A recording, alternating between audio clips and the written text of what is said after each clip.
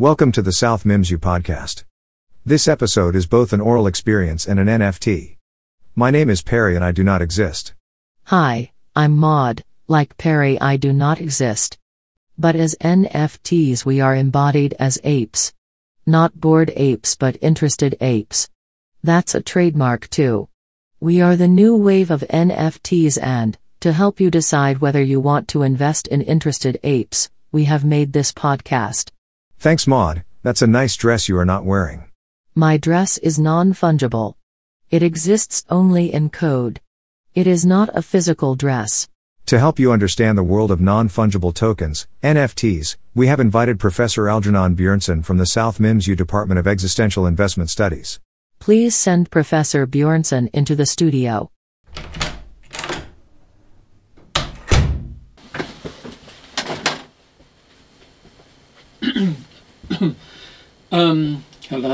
Hello, is someone, there's no one here. Hello? Algernon, please sit down in front of the microphone. Hello? I can't see anyone behind the glass in the studio, You will be interviewed today by non-fungible presenters. Sorry? Who said that? You will be interviewed today by non-fungible presenters. My name is Perry. My name is Maud. But, where are you?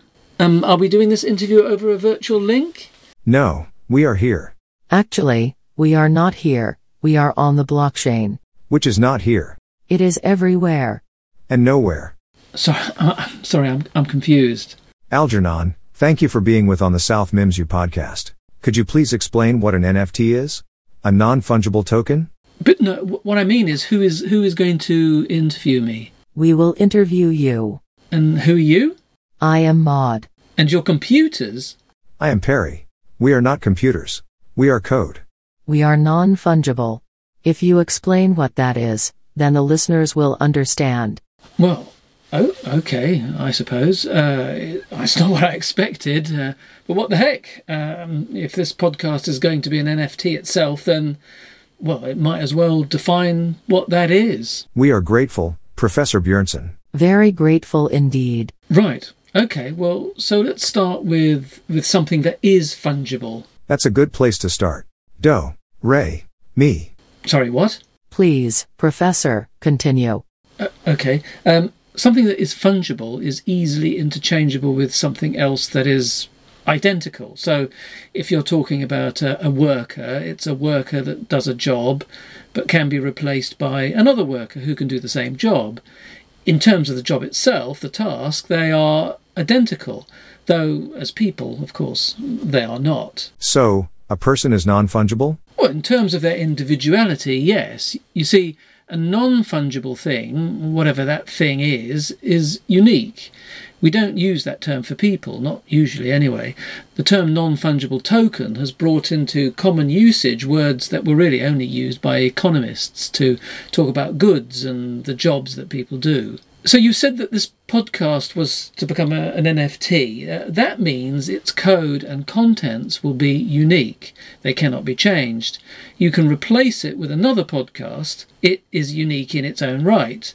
An NFT is an individual token with valuable information stored within it. That could be sound, music, pictures, artworks, whatever you want. Once it has been created, it cannot be changed. So, our interesting apes NFTs are unique. Well, the code that denotes your ownership of that specific artwork is unique. The ownership part, not the artwork part. You see, if you were to have bid to buy the NFT of a famous internet meme like, for instance, the baby who bit his brother's finger. Charlie bit my finger. Yes, that one. The buyer owns the NFT of that clip. The NFT denotes ownership of the token linked to the video clip. That's it. The buyer cannot then, for instance, charge a royalty if the clip is used in an advert or a film. So, what does the buyer own? Well, as I said, the NFT is linked to the artwork.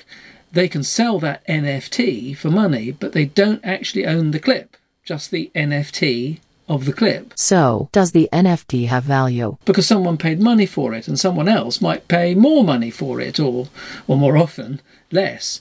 The price becomes the function of the market. The clip itself continues to exist on the internet as a clip. Okay, so the Bored Apes are artworks, and they are sold as NFTs. Does the buyer have unique access to them? They can use the artwork on anything they want, but the token itself is not the artwork, just ownership of, well, the token.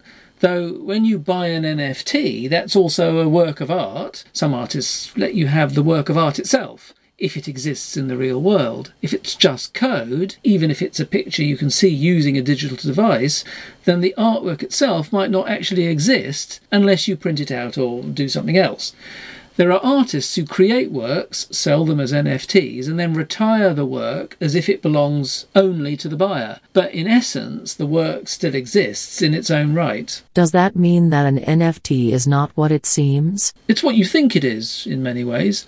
There are some cynics who think that the only people who really make money out of NFTs are the exchanges and marketplaces where they are stored, sold and traded. But you do own something? Oh, that's a moot point. Look, let's try and work this out. Those Bored Apes And our interesting apes. and your interesting apes are cartoons, or to be more precise, artworks.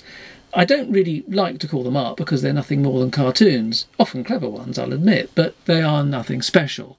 Okay, so you have this drawing of an ape, bored or interested, and you decide to buy it or to customise it and then buy it. Customize it? Well, some celebrities have Bored Apes that have been customised to represent their particular celebrity. Gwyneth Paltrow is a famous example. And those celebrities have either purchased the NFT themselves or investors have. Most Bored Apes, and there is only a limited amount of them, it was 10,000 I think, are owned by rich people who then use them as avatars or on their Twitter feed or whatever.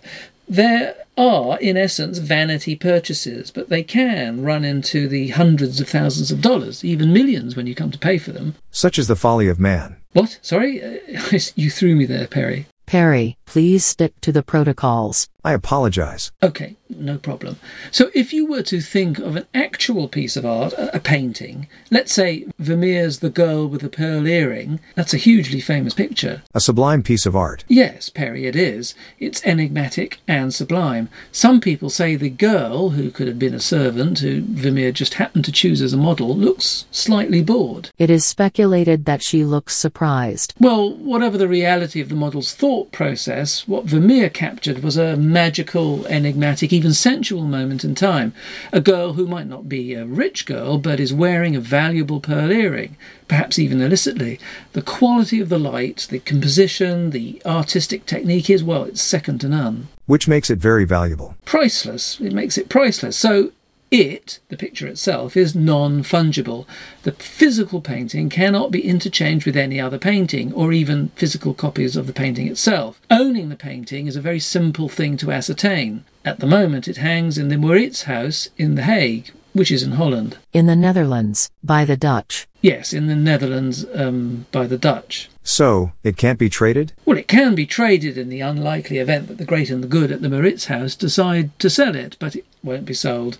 The fungible and the non-fungible distinction is all about interchangeability, not the ability to trade something. You can trade an NFT, but you can't interchange one NFT for another because each one is unique. That's the point. If you take a picture of the girl with a pearl earring, can you make that into an NFT? Oh, if you want to, your picture can be unique because you took it. If you modify it, then it can be classed as an artwork created by you based on Vermeer's Girl with a Pearl Earring.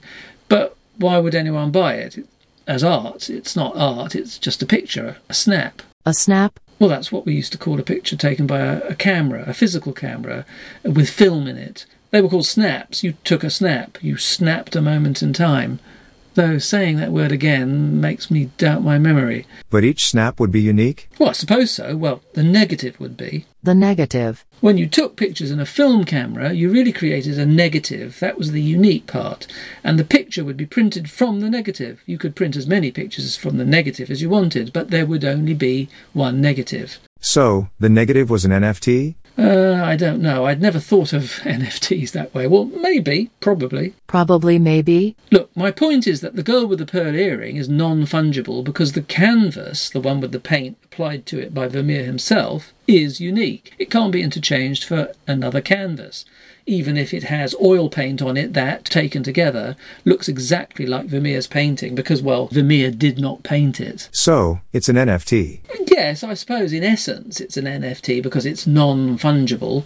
It cannot be duplicated. That is, if it's copied, it's not actually by Vermeer, but it can be sold. But that's trading it. No, that's selling it. Like I said before, fungibility means, like $1 bill is equal to another dollar bill and can be used in the same way as any other dollar bill, or not, as the case may be. NFTs are digital. Yes, NFTs are digital, which means they can easily be copied. But the value of the NFTs, which the media talks about, and celebrities pay a lot of money for, is that they then reside on a digital platform, like a blockchain, and they cannot be modified. And, of course, they own it. So, they own digital code. In essence, that's what they own. Unique digital code. Most code is, I suppose, unique. But this cannot be copied. Well, anything digital can be copied. The essence of digital is the fact that it can be easily and fundamentally copied. By that I mean that the digital copy is as good as the original. It's identical. Analog copies are slightly different each time a copy is made. It degrades every time, gets slightly fuzzier and fuzzier. Like people.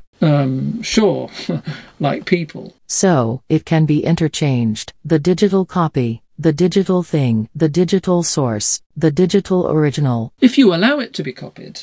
The point of the blockchain is that the transaction, the entry into the ledger, the ownership of the NFT cannot be deleted. So the record itself of the transaction and the ownership is the point. Not the thing itself. No, not the thing itself. So I suppose the NFT is actually about pure ownership. It's a record of a transaction rather than the thing itself. Like I said, the video of the baby biting his sibling's finger exists everywhere. The NFT of it, in essence, also exists everywhere. But the transaction in which the NFT was purchased, the record of its purchase, the transaction, money that changed hands for the NFT, is the unique thing. What you own is the receipt. You know, maybe that is what an NFT is, a receipt for a transaction. A bill, an entry in a ledger, a row in an Excel spreadsheet. If I were to create an interested ape with a pearl earring, let's say, and sell that image as an NFT, then I would be selling the record of a transaction. Like I said before, the video of the biting baby isn't owned by the purchaser of the NFT. They can't charge royalties or withdraw the video from YouTube or whatever.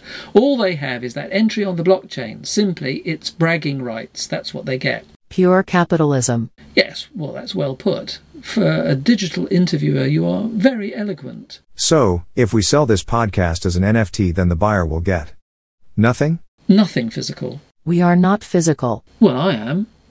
So, why don't we sell nothing? Nothing? Just a record of an exchange of money for nothing. A non-existent token. A non-existent token. That sounds good. So we sell a token that's linked to nothing. No video or sound file or anything? You buy the record of a transaction for nothing other than the fact that you paid money to South Mims University. Well, if you can pull that off, we'll all be rich. Who said anything about you getting anything from this? This was our idea. We're the perfect entities to sell a digital token that represents nothing. We don't exist. The thing we're selling doesn't exist. Non-existence in harmony. But the money will exist, right? I mean, who gets that? Yours is not to reason why. Ours is to profit by and by. Sorry, what? The podcast NFT has already reached a bid value of $698,000. Well, that's ridiculous. Professor Algernon Bjørnson, thank you for your time. You may leave now. Oh, okay. Now? Bidding update, $734,896. Sell, sell, sell. Okay.